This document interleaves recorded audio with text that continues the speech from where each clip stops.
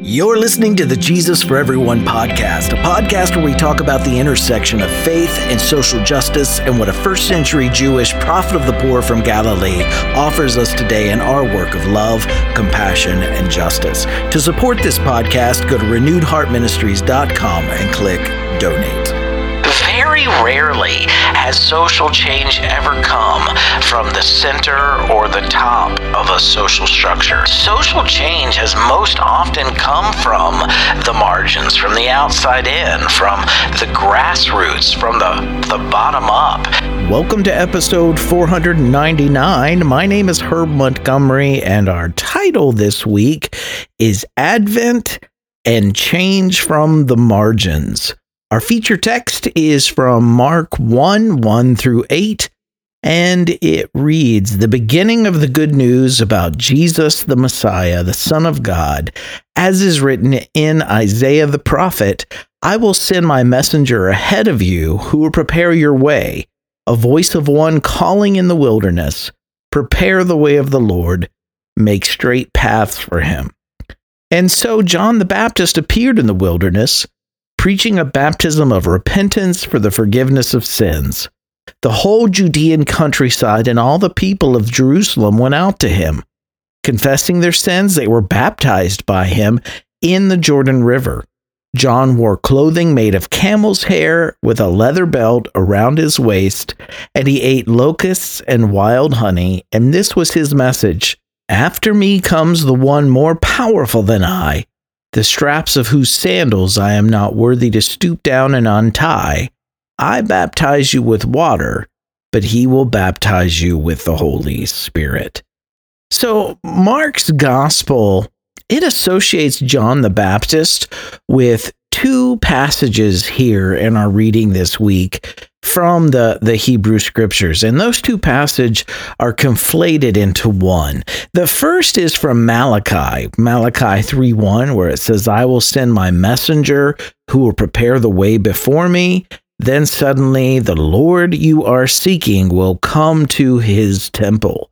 And the second is Isaiah 40 verse 3, "A voice of one calling in the wilderness, prepare the way of the Lord, make straight in the desert a highway for our God."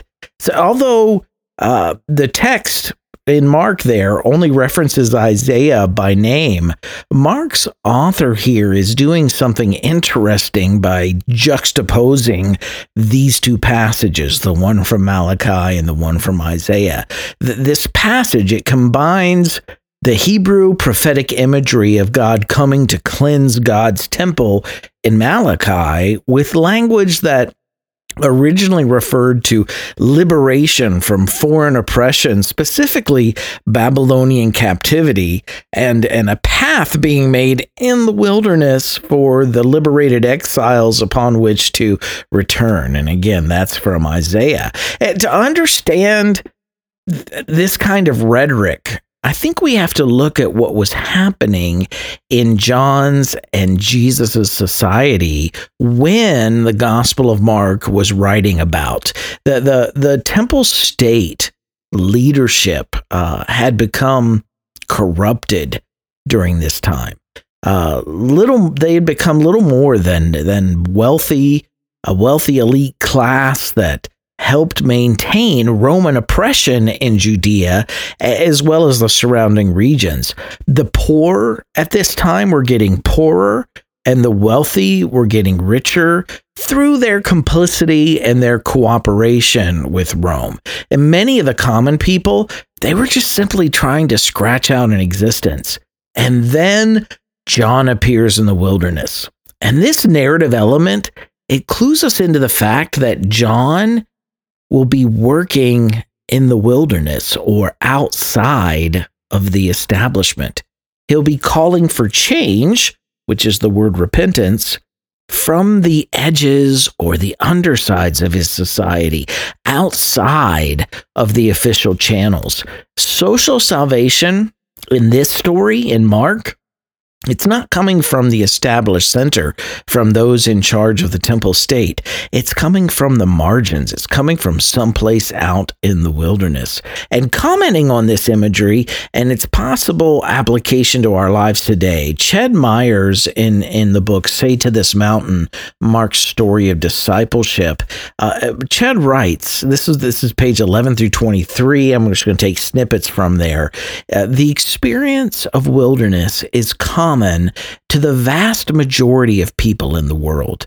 Their reality is at the margins of almost everything that is defined by the modern Western world as the good life. The wilderness has not been created by accident. It is the result of a system stacked against many people and their communities whose lives and resources are exploited to benefit a very small minority at the centers of power and privilege. It is created by lifestyles that deplete and pollute natural resources. It is created by the forced labor of impoverished farmers who strip steep mountainsides in order to eke out an existence from infertile terrain, while the most arable land produces profit for a few families. Wilderness is the residue of war and greed and injustice. One of the first steps of hope for people in such wilderness places is to understand that their situation reflects social and political forces, not the divine will. While the margin has a primarily negative political connotation as a place of disenfranchisement, the Gospel of Mark ascribes to it a primarily positive theological value. It is the place where the sovereignty of God is made manifest, where the story of liberation is renewed, and where God's intervention in history occurs. Luke's gospel makes this point about John the Baptist, I think, even more forcibly than Mark's does, in showing that John's father was actually part of the temple establishment. You can find that in Luke 1, 9 through 10. Luke's implication here is that John the Baptist came from a certain social location. He came from the center of society, and he chose to reject that social location with all of its privileges to work for change from the outside, from that wilderness location. Very rarely has social change ever come from the center or the top of a social structure. Social change has most often come from the margins, from the outside in, from the grassroots, from the bottom up. And in the beginning of Mark, this is the truth. This is the story that is being told once again. John's preaching, remember, in the wilderness, it centered on a specific place in the wilderness, and that was the River Jordan. The Jordan provided water that was moving. It was flowing. It was what they called living water for what grew to be the central ritual associated with John's preaching, which was baptism by immersion. It was baptism in living water. And the historical Jesus scholars today, they understand John's baptism to have been economic and political as well as religious. All of the three categories in John's society, they overlap. They combined in John's preaching and in John's baptism. They were calling the people to return to fidelity to the God of the Torah, for sure. And although that sounds very religious to us today, especially we have to understand that this was specifically in regard to the Torah's economic justice teachings. And again, this point is forcibly made in Luke's gospel too, describing John the Baptist preaching in John 3, 10 through 14. What should we do then? The crowd asked. John answered, anyone who has 2 shirts should share with the one who has none. Anyone who has food should do the same. Even tax collectors came to be baptized. Teacher, they asked, what should we do? Don't collect any more than you're required to, he told them. Then some soldiers asked him, and what should we do? He replied, don't extort money and don't accuse people falsely. be content with your pay. Many historical Jesus scholars today believe that John's baptism, it was in this context a form of protest against the temple establishment that had become an extension, a mere extension of Roman rule, of Roman oppression. And John's calls for repentance and the promise of forgiveness, those weren't for personal or individual sins. Those didn't exist in that culture. It wasn't about personal or private violations of private piety. In Luke, the passage we just read, John is railing against economic and social sins, practices that impact people's lives together as a society. Josephus also weighs in on John the Baptist, and remember, Josephus was much more closely located to the characters in these stories than we are. He writes about John's popularity with the people and the threat that the established elites, and specifically Herod, came to feel towards John. In Josephus' History of the Jews, he writes, John was a good man who had admonished the Jews to practice virtue and to treat each other justly, with due respect to God, and to join in the practice of baptism. John's view was that correct behavior was a necessary preliminary to baptism. If baptism was to be acceptable to God, baptism wasn't to gain pardon for sins committed, but for the purification of the body, which had already been consecrated by righteousness. Herod became alarmed at the crowds that gathered around John, who aroused them to a fever pitch with his sermons. Eloquence that had such a powerful effect on people might lead to sedition, since it seemed that the people were prepared to do everything John recommended. So the story of John the Baptist in our reading this week, when we understand it in its context, it's a story of just change.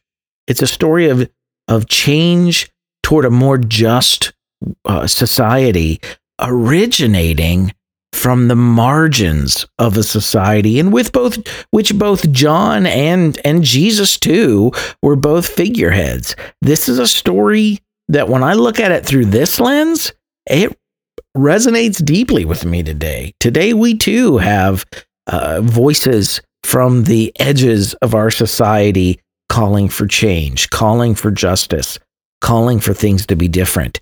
This Advent season, I have to ask myself, what is God doing right now on the margins? And I can't help but think of movements for change that have formed around like the concerns of gender justice, racial justice, LGBTQ justice, indigenous people's justice, economic justice, even ecological justice. And there are so many more areas where justice is needed. These are just the ones that come to mind for me first. Advent announces that something has come. Something we have long hoped for is finally here. And of the many things that we hope for, one is a world characterized by distributive justice. It's a world here and now that's a safe, compassionate, and just home for everyone, where no one is afraid, or in the words of the Hebrew prophets in Micah 4:4, it says everyone will sit under their own vine, under their own fig tree. So this second week of Advent, we read about a time when that just world came to us once before.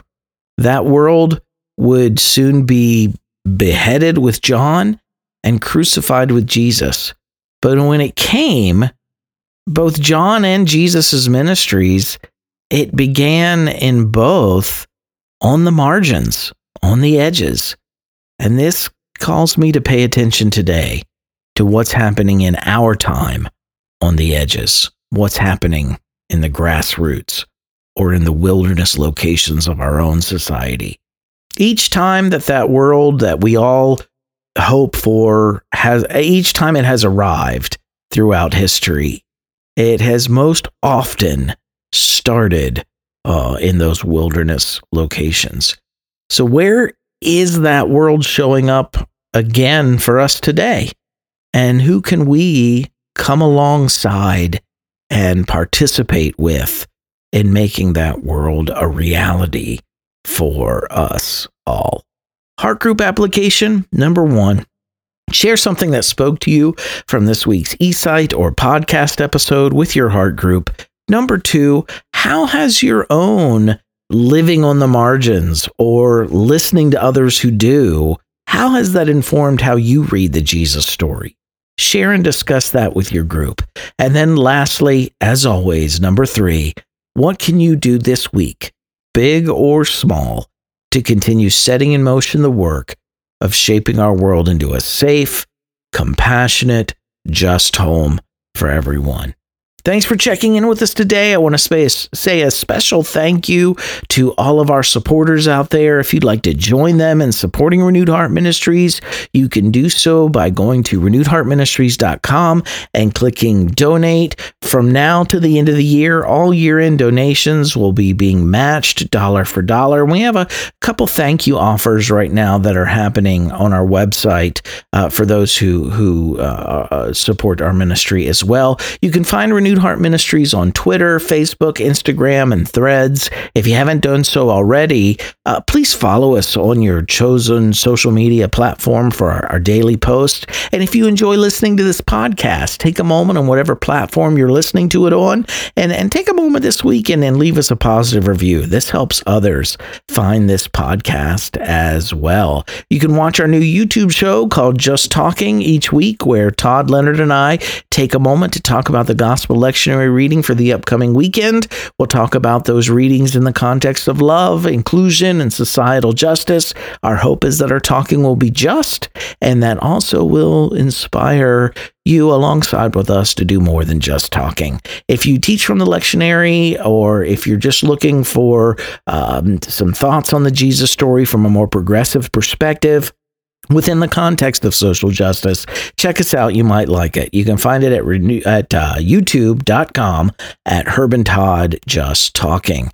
Please like, subscribe, hit the notification button when you get there, leave us a comment. And if you'd like to reach us here at Renewed Heart Ministries through email, you can reach us at info@renewedheartministries.com.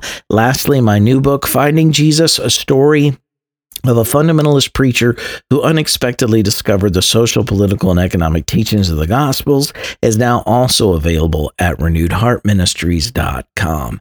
Right where you are this week, keep living in love, keep choosing compassion, keep taking action, and keep working for justice. Keep an eye on the margins. I love each of you dearly. I'll see you next week.